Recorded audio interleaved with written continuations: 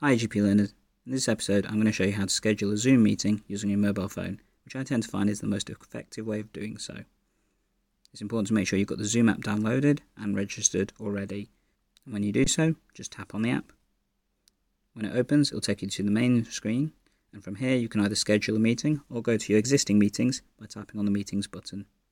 As you can see, I don't have any scheduled at this moment in time. If you wanted to quick start a meeting and you've got a personal meeting room, just click on start and then send the information to do so. However, this is about scheduling meeting, so click on schedule. When you do so, you can see the layout that I've got here. This has various different options, such as naming the meeting room, setting the date, setting the start and finish time, setting the time zones, setting if you want this meeting to repeat, using your personal meeting ID if needed, as well as the option of having a password. It's important to note that at present, Zoom have now made this mandatory, but you can change the password that they give you. There's also then the meeting options, which we'll come to in a second. But let's schedule a meeting. So first off, it's important to name the meeting. So for this purpose, let's just name it Meeting Test 1.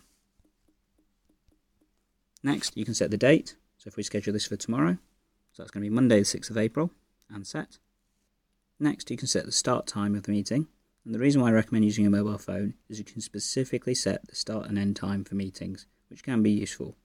So for example, if I wanted to, I can set the meeting to start at 10 minutes past 7. As you can see, when you use the website interface, it only allows you to do this in increments of 15 minutes. This may or may not be a big thing, but sometimes it can be relevant. It is important to try and set the meeting times to start and finish at the times you would expect, mainly because if you have the personal account, you can only host one meeting at a time. However, it is important to remember that Zoom will let you go over your meeting times as long as you have a paid account.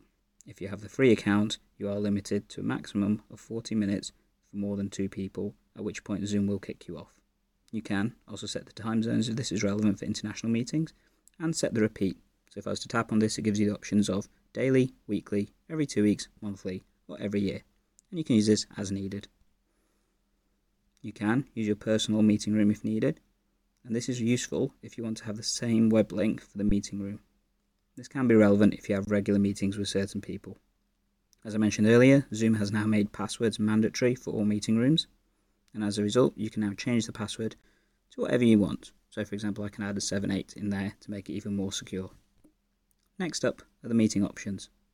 Here, you can set the host and participant videos to start at the moment you join the meeting, and you can set the audio options, such as using either device audio, telephone audio, or both. I tend to recommend having both. If you are based out of the United States, it's worth also adding in your dialing country or region, because then when you get the meeting invitation, you also get the relevant dialing codes. Let's go back now. As you can see, there are the advanced options as well, and I would recommend using these. By tapping on it, it expands to give you 5 extra options. Enable waiting room, allow join before host, allow join meeting, automatically record the meeting, and alternative hosts. Enable waiting room just allows a holding area for people to talk in before you start the actual meeting. This can be useful if you need to. I tend not to use that.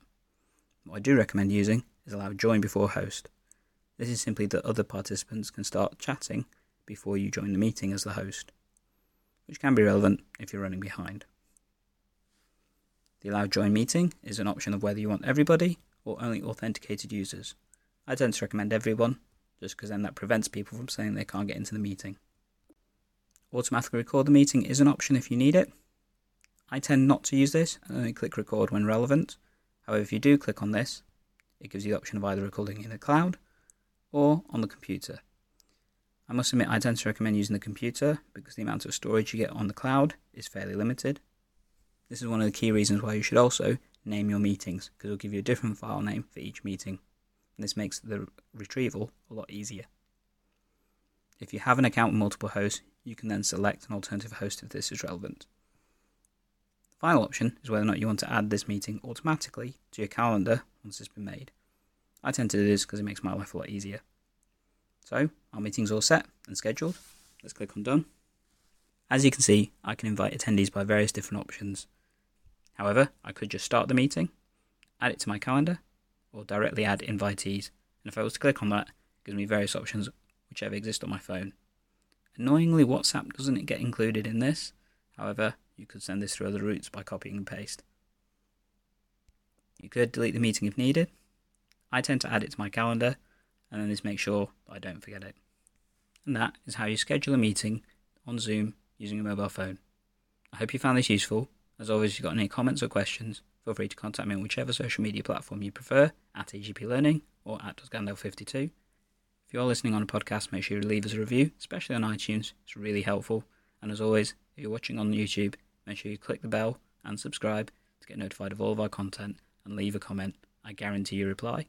And as always, AGP Learning is here to help save you and your patients time by tech enhancing your primary care and learning. Catch you in the next episode.